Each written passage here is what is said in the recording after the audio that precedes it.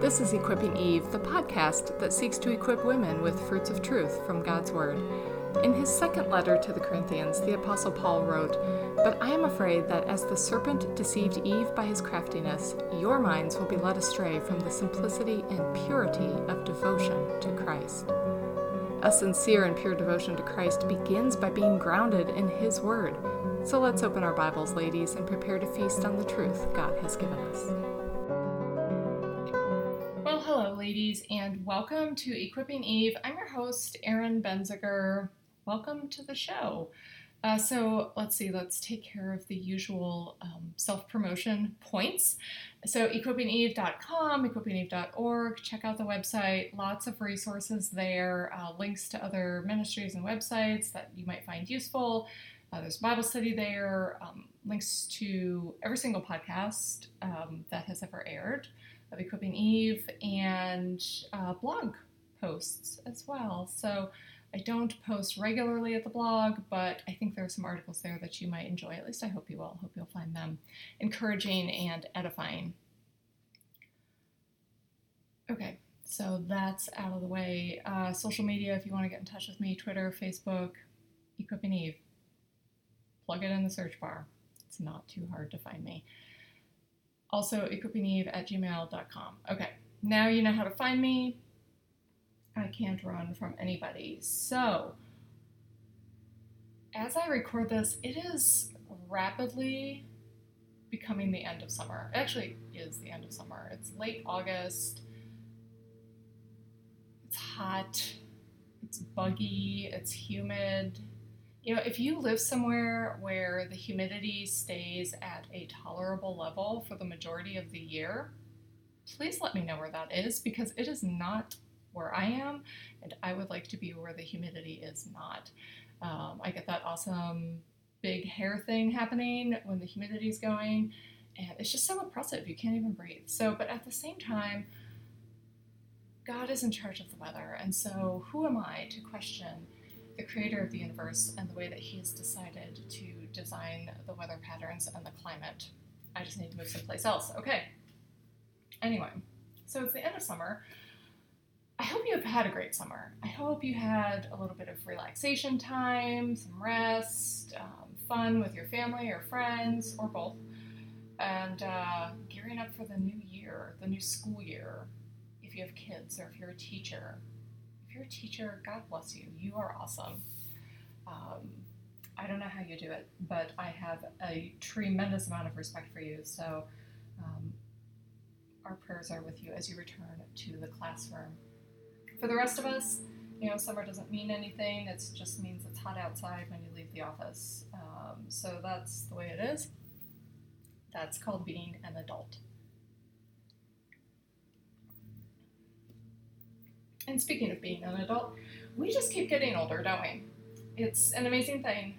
No matter how hard we try to stay young, we keep getting older. And eventually, we will reach a point where we are going to die. How's that for a happy thought? But, you know, I get it. And most people don't really like to think about death. Some people are afraid of death. Others aren't. But, you know, it's not a very pleasant thing to think about. And I think it's okay to be, even as a Christian, a little bit afraid of death, in that we don't know what to expect. I mean, the Bible has given us some insight into eternity, but realistically, we do not know what to expect. These people who say they went to heaven didn't actually go to heaven, so whatever they're telling us is bunk. So, you know, it's okay to be a little uncertain. I don't think that makes you less of a Christian or a bad Christian. It makes you a real person. So, but the great thing is we can trust in our Lord that he has promised us an eternal inheritance that we can't even fathom. And of course, we won't experience all of that until the end of the age. But, you know, with each step of our lives, including our death, we move a bit closer to that. So with that, that is a bit what I would like to talk about today. I was reading through a magazine. I get this magazine, and I love this magazine, and I'm not sure why it comes to me, but I'm very thankful it does. It's called Proto Magazine, and it's put out by Massachusetts General Hospital. So, yeah. So, we don't exactly share the same worldview, but that's okay. This fits my field quite well, so I find it very interesting. I look forward to receiving it every few months. So I received the spring issue a while back and didn't pick it up until recently, actually. And the last article in the magazine really struck me. And I'm actually going to go ahead and read that to you. If I can find the link online, I'll share that with you as well. So it's an article written by Michelle Goodman, and it's titled How to Get Home. And I thought, well, this is going to be interesting. Okay, the article reads, "The EMTs strapped my husband into the gurney. He didn't look like a man dying of cancer. Tired and heartbroken, yes, but still ruddy and robust. He sat upright, long legs outstretched, beefy hands resting in his lap. I grabbed one of them and squeezed. 'I'll see you at home,' I said. I didn't think I would get to say those words again. The oxygen tube in his nose was a reminder of the absurdly complicated task we had set ourselves, managing his final few weeks in our home rather than at the state-of-the-art oncology ward we had come to know by heart. The ambulance doors slammed shut and the vehicle sped off with Greg, sirens blaring. I set out to the hospital pharmacy to load up a shopping cart's worth of supplies and medications, including the Ativan, codeine, morphine, and oxycodone that would help Greg manage the end-of-life pain and anxiety. Don't tell me that dying isn't scary." That was me, not the article. Continuing the article. 2 years ago, Greg's cancer was just an ache, something his doctor suspected was a case of kidney stones. That ache turned out to be a renal tumor, which spread to his lungs a year later. A constant assault of targeted and immune therapies had done nothing to stop the cancer. Soon it was also a tumor on his spine, then tumors on his lungs that required an oxygen tank for rapidly escalating breathing trouble. 2 days ago, Greg's oncologist had broken the news that death was our next stop. He estimated we had 2 weeks and gave us the choice of staying in the hospital or moving to a hospice facility. Home was our dream situation, but it wasn't an option. Greg required a high flow of oxygen to breathe, 12 to 14 liters per minute, which couldn't be managed by a home oxygen concentrator. We resigned ourselves to Greg dying at a nearby hospice facility. By 9 a.m., 4 members of the hospital pulmonology team came by for rounds as they explained how the next 2 weeks would go. Weakness, drowsiness, withdrawal, coma. I was surprised to see that their eyes were welling up too. "So, Greg, we understand you'd like very much to go home," one of them said. Greg and I looked at each other in disbelief. The team had a plan, which was apparently a common home hospice hack for getting around the limited oxygen flow of the concentrators. They would send us home with 2 concentrators and link them, allowing for a continuous flow of up to 20 liters per minute. In the bleary hospital morning, it felt like winning the death lottery. Greg's bedside quickly turned into a hospice war room. As the day wore on, a social worker walked us through the physical stages of death, including what to expect in the final days and hours. The medical equipment company called to ask where they should put the hospital bed. A nurse stopped by to give us a crash course in managing high-flow oxygen equipment. Every so often, a doctor would return with an announcement. They'd gotten approval from our insurance company. The 3-page list of medicines Greg needed would be ready by the next morning. They'd secured the ambulance to get Greg home. Finally, we were good to go. I arrived home to find our TV room humming with the familiar frenetic energy of men talking late-season college football. Propped up in the hospital bed was Greg, surrounded by his history books and movie collection, with our black Labrador, Josie, at his feet. I squeezed in the bed alongside him. He grinned and kissed my cheek. "Hi, honey," he said. "I'm home."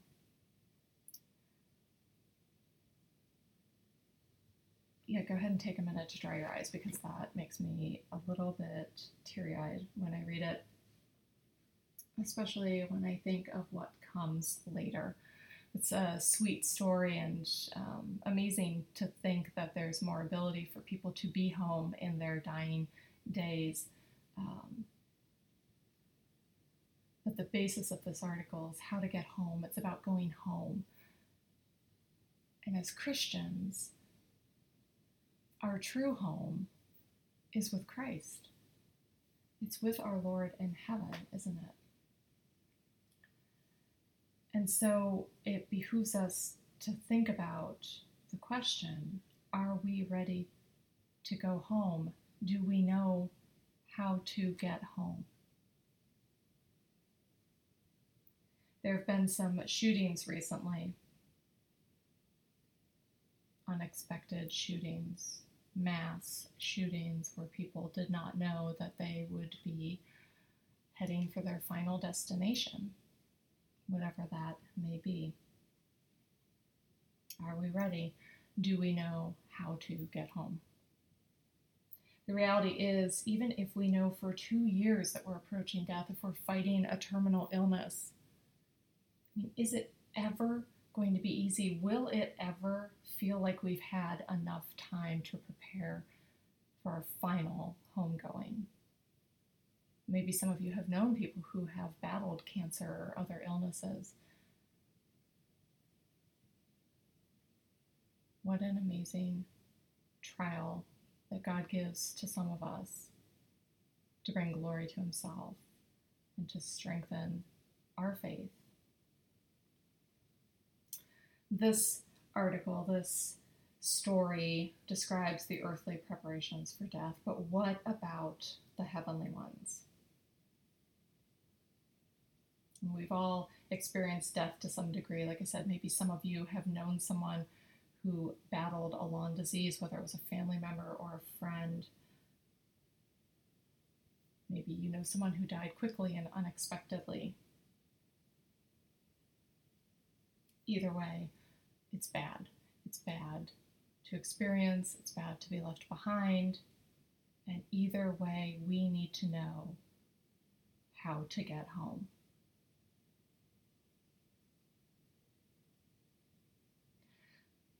At the end of the day, even if we know where we will spend eternity, the process of death, it won't be any more pleasant, will it? I mean, that's something I think we need to reconcile as Christians, and this goes back to what I said earlier about being uncertain about death and maybe being a little bit afraid, and I think that's okay. If you have known someone who's gone through an illness like is described in this article, where they describe to you the stages of death and what is going to happen, that's scary. That's not pleasant. Our fears of the unknown will not be completely alleviated just because we do know where our final destination will be. But we can face it with an element of confidence and resting in the comfort of our Savior along the way. Not long after I ran across that article in Proto Magazine, I came across an article by John MacArthur entitled, "What Will Heaven Be Like?" And he kind of begins the article with, a little reflection on all of these people who go to heaven stories, and I think we're all kind of over that material and whatever, we kind of move on. But he says, "It is hard for us to imagine a realm wholly devoid of sin and yet filled with pure and endless pleasures. But that is exactly how heaven will be. We will bask in the glory of God, realizing at last our chief end, to glorify God and enjoy him forever." The psalmist wrote in Psalm 16:11, "In your presence is fullness of joy. In your right hand there are pleasures forever." Such a thought is unfathomable to our finite minds. But Scripture repeatedly makes clear that heaven is a realm of unsurpassed joy, unfading glory, undiminished bliss, unlimited delights, and unending pleasures. Nothing about eternal glory can possibly be boring or humdrum. It will be a perfect existence. We will have unbroken fellowship with all heaven's inhabitants. Life there will be devoid of any sorrows, cares, tears, fears, or pain. Everlasting joy shall be upon their heads. They shall obtain gladness and joy, and sorrow and sighing shall flee away. Isaiah 35:10. God himself will wipe away every tear from their eyes, and there will no longer be any death. There will no longer be any mourning or crying or pain. The first things have passed away, from Revelation 21:4. The best of our spiritual experiences here on earth are only small samples of heaven. Our highest spiritual heights, the profoundest of all our joys, and the greatest of our spiritual blessings will be normal in heaven. At best, we are merely tasting the glories of the life to come. When we consider that Christ prayed that all who know him would spend eternity with him in unbroken fellowship in John 17:24, our hearts should overflow with gratitude and expectation. And I give that a hearty amen. And I agree wholeheartedly with what Pastor MacArthur describes there, because that is what the Bible tells us about our heavenly home. But again, we can't fathom it. exactly like Pastor MacArthur says, it's unfathomable to us. And so it's out there and we know it to be true and we look forward to it because it sounds amazing to live in a world without sin, but we can't fathom it. We just can't fathom it. And it's the ultimate trust in Christ, isn't it? We trust in him for everything we go through in this life. We trust in him for our salvation, which is a miracle wrought by God himself within us. And then we trust in him as we walk through trials, and even when we walk through times of joy, we place our trust in him for all of these things. But that ultimate trust is fully manifest in trusting him for the promises of eternity, isn't it? Because no one's ever come back and told us, yeah, don't worry, this is the way it is. He was telling the truth. Like, we know he's telling the truth because we're Christians and we believe the Bible and we believe it's true. But do you understand what I'm saying? I mean, it's the ultimate trust that, like, yeah, this is going to be good. This is going to be amazing. You know, and I hear people say, well, I'm not ready for Jesus to come back, or I'm not ready to die. I want to see my grandchildren and grow up and this and this. And I appreciate that and I understand. And I know where that comes from. But it's like we are promised so much more than this life has to offer. Joel Osteen can have his best life now because I'm waiting for the next one.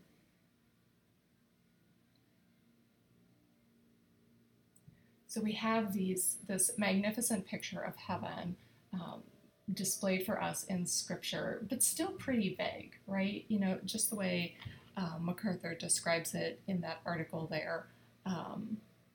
You know, basking in the glory of God, you know, unending joy, glory, bliss, blah, blah, blah. Like, we can't imagine that. Do you remember the song, I don't know if people still sing it, that was a CCM song, I Can Only Imagine? Do you remember that song? So I was in college when I first heard this song, and I actually, the first time I sang it in a youth group at church in college was after I returned back to school in January when my grandfather had just died over Christmas break. So it's kind of I don't want to call it a cheesy song because it holds a special place in my heart because of that. But, you know, it's a CCM song from, I don't know, whenever it was written. You know, it's dated itself, but I was choking back tears while I was singing it. And maybe I started to full on cry. I don't know. I'm not really one to cry in public. You know, but think about the lyrics. You know, I can only imagine what it will be like when I walk by your side. I can only imagine what my eyes will see when your face is before me. Surrounded by your glory, what will my heart feel? Will I dance for you, Jesus, or in awe of you be still? Will I stand in your presence, or to my knees will I fall? Will I sing hallelujah? Will I be able to speak at all? And it does hit the nail on the head, this song, because we can't imagine. We can only begin to imagine is probably the way the song should read, but that would be awkward to sing.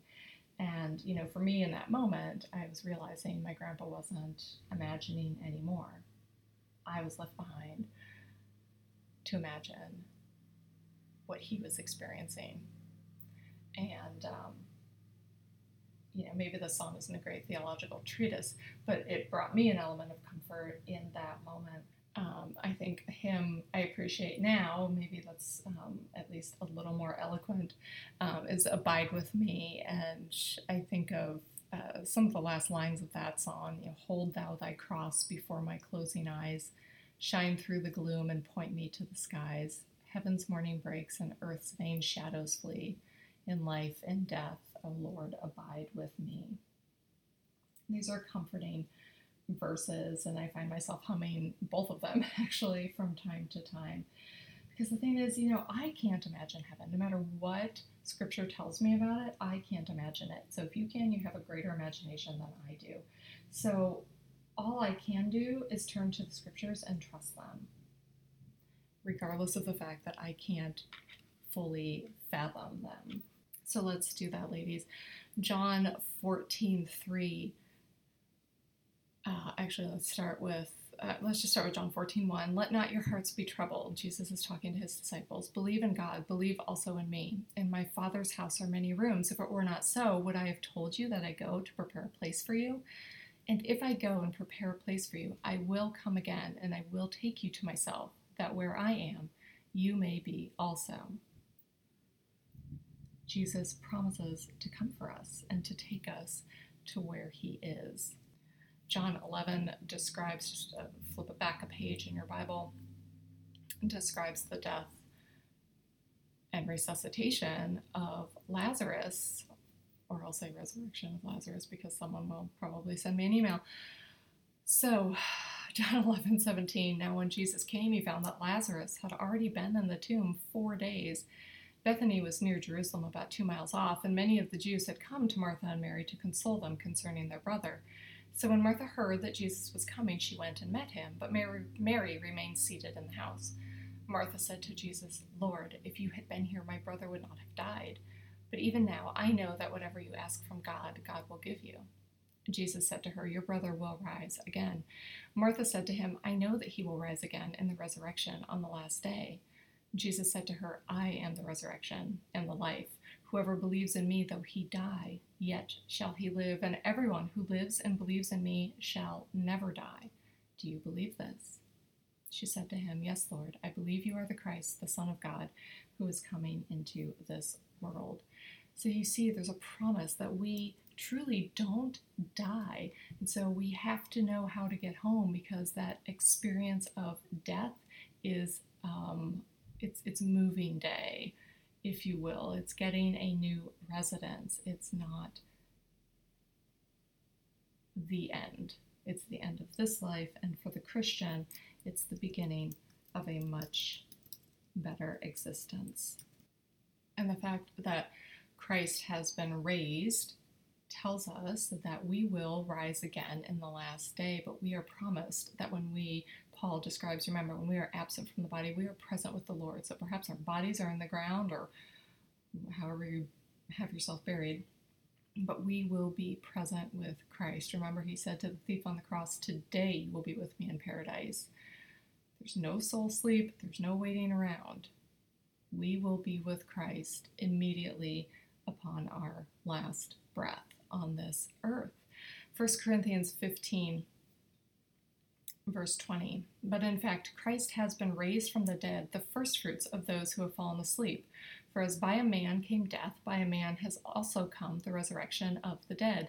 For as in Adam all die, so also in Christ shall all be made alive, but each in his own order. Christ the firstfruits, then at his coming those who belong to Christ, then comes the end, when he delivers the kingdom to God the Father after destroying every rule, authority, and power.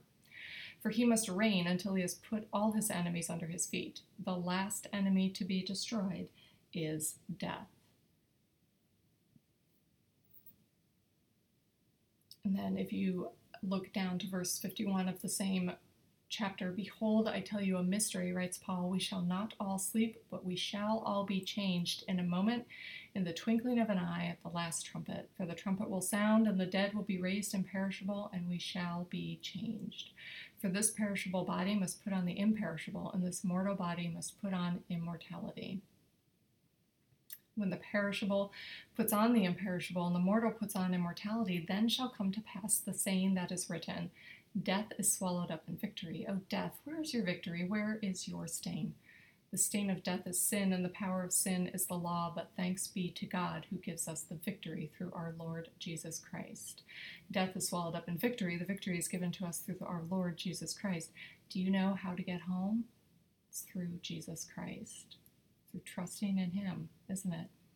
Trusting in him, that perfect life that he lived, that we're supposed to live, because we have to keep the law perfectly if we want to work our own way to heaven.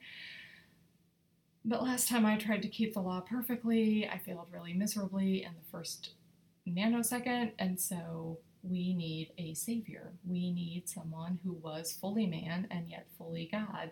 So that person is Jesus, God incarnate, come to earth. He lived according to the law, never sinned, not once, not in thought, word, or deed. But then he died the death that we deserve. We deserve to hang on a cross. It's a pretty gruesome, awful death, and it would be generous for all the sins that we have committed against a holy God. And so Christ bore the sin and the penalty of everyone who would ever believe. But the fact that he rose again 3 days later, that demonstrates the victory over death, doesn't it? God accepted that sacrifice. Jesus lives. We too will live.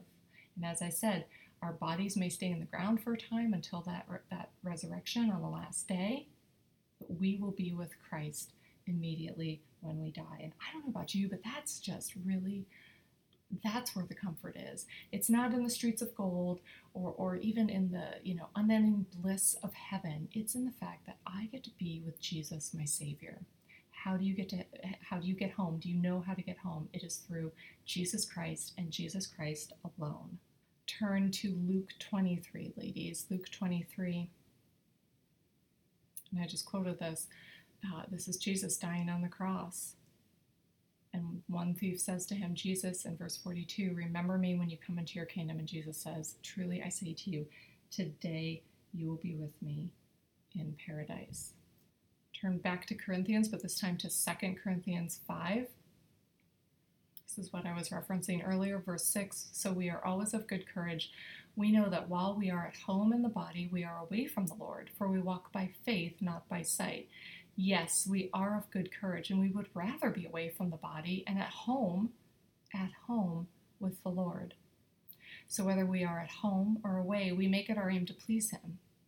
For we must all appear before the judgment seat of Christ, so that each one may receive what is due for what he has done in the body, whether good or evil. That verse is for another day. But when we are away from the body, we are at home with the Lord if we belong to Christ. For the Christian, to leave this life is to go home. And so all of that is incredibly comforting to think about if we are a Christian, even though we can't fathom it. It's still comforting to think about, but we have to remember so many people are not saved.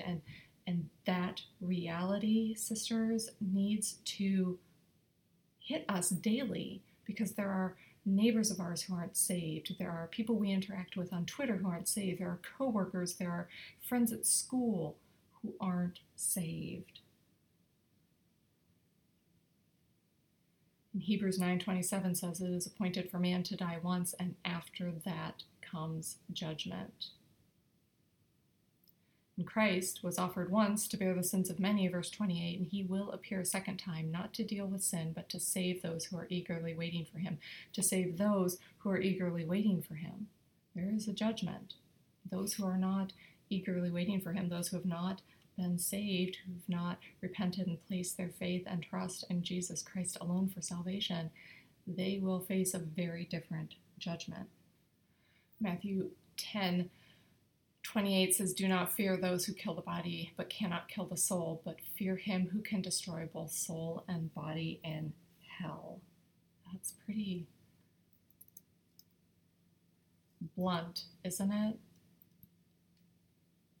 And it's a reality we need to take with us every day out into the world so that we can present Christ and proclaim his gospel to those who are perishing. Matthew 25. Verse 31. I'll give you ladies a moment to get there. Because while I love to look at the comforting verses of the promises of Jesus and the fact that we will be with him forever and the fact that we will truly be at home with the Lord, we cannot forget our friends and family members and our acquaintances and the strangers that we run across in this life who do not have that same promise because they do not know Christ. Matthew 25, verse 31. When the Son of Man comes in his glory and all the angels with him, then he will sit on his glorious throne. Before him will be gathered all the nations, and he will separate people one from another as a shepherd separates the sheep from the goats. And he will place the sheep on his right, but the goats on the left.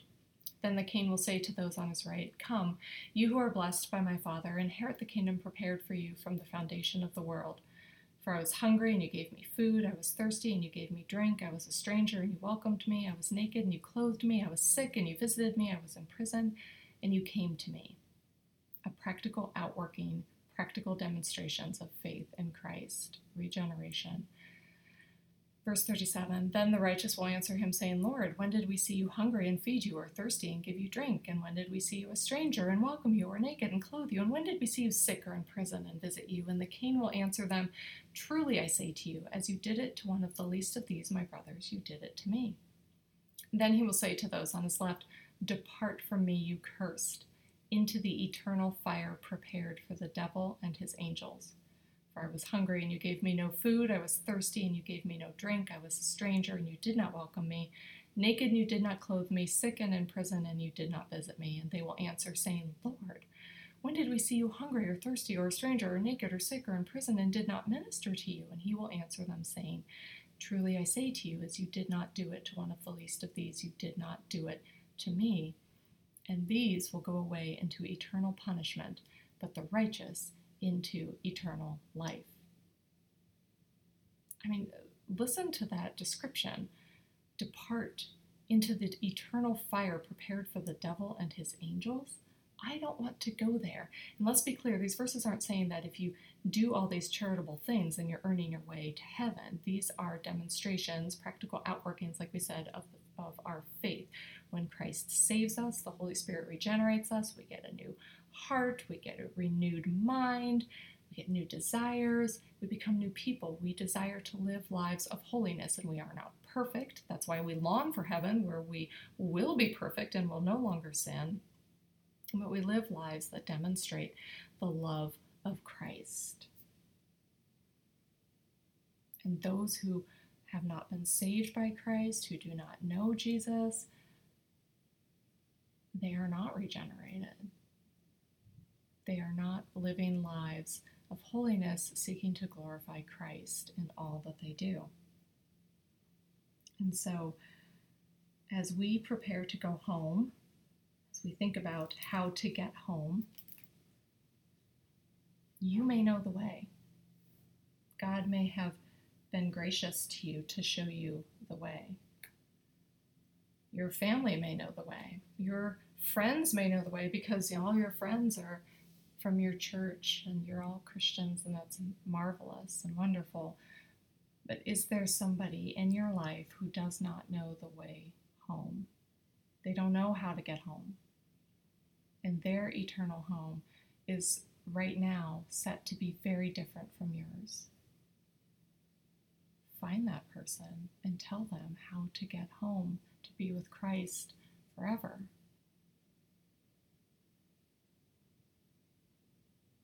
That's my encouragement to you today, ladies, and my encouragement to myself as well. Always speaking to myself when I speak to you. Okay, ladies, I think that's all for today. Thanks for tuning in. I'd give you a teaser for the next episode, but I don't know what that's going to be yet. So until next time, get in your Bibles, get on your knees, and get equipped. Thanks for listening.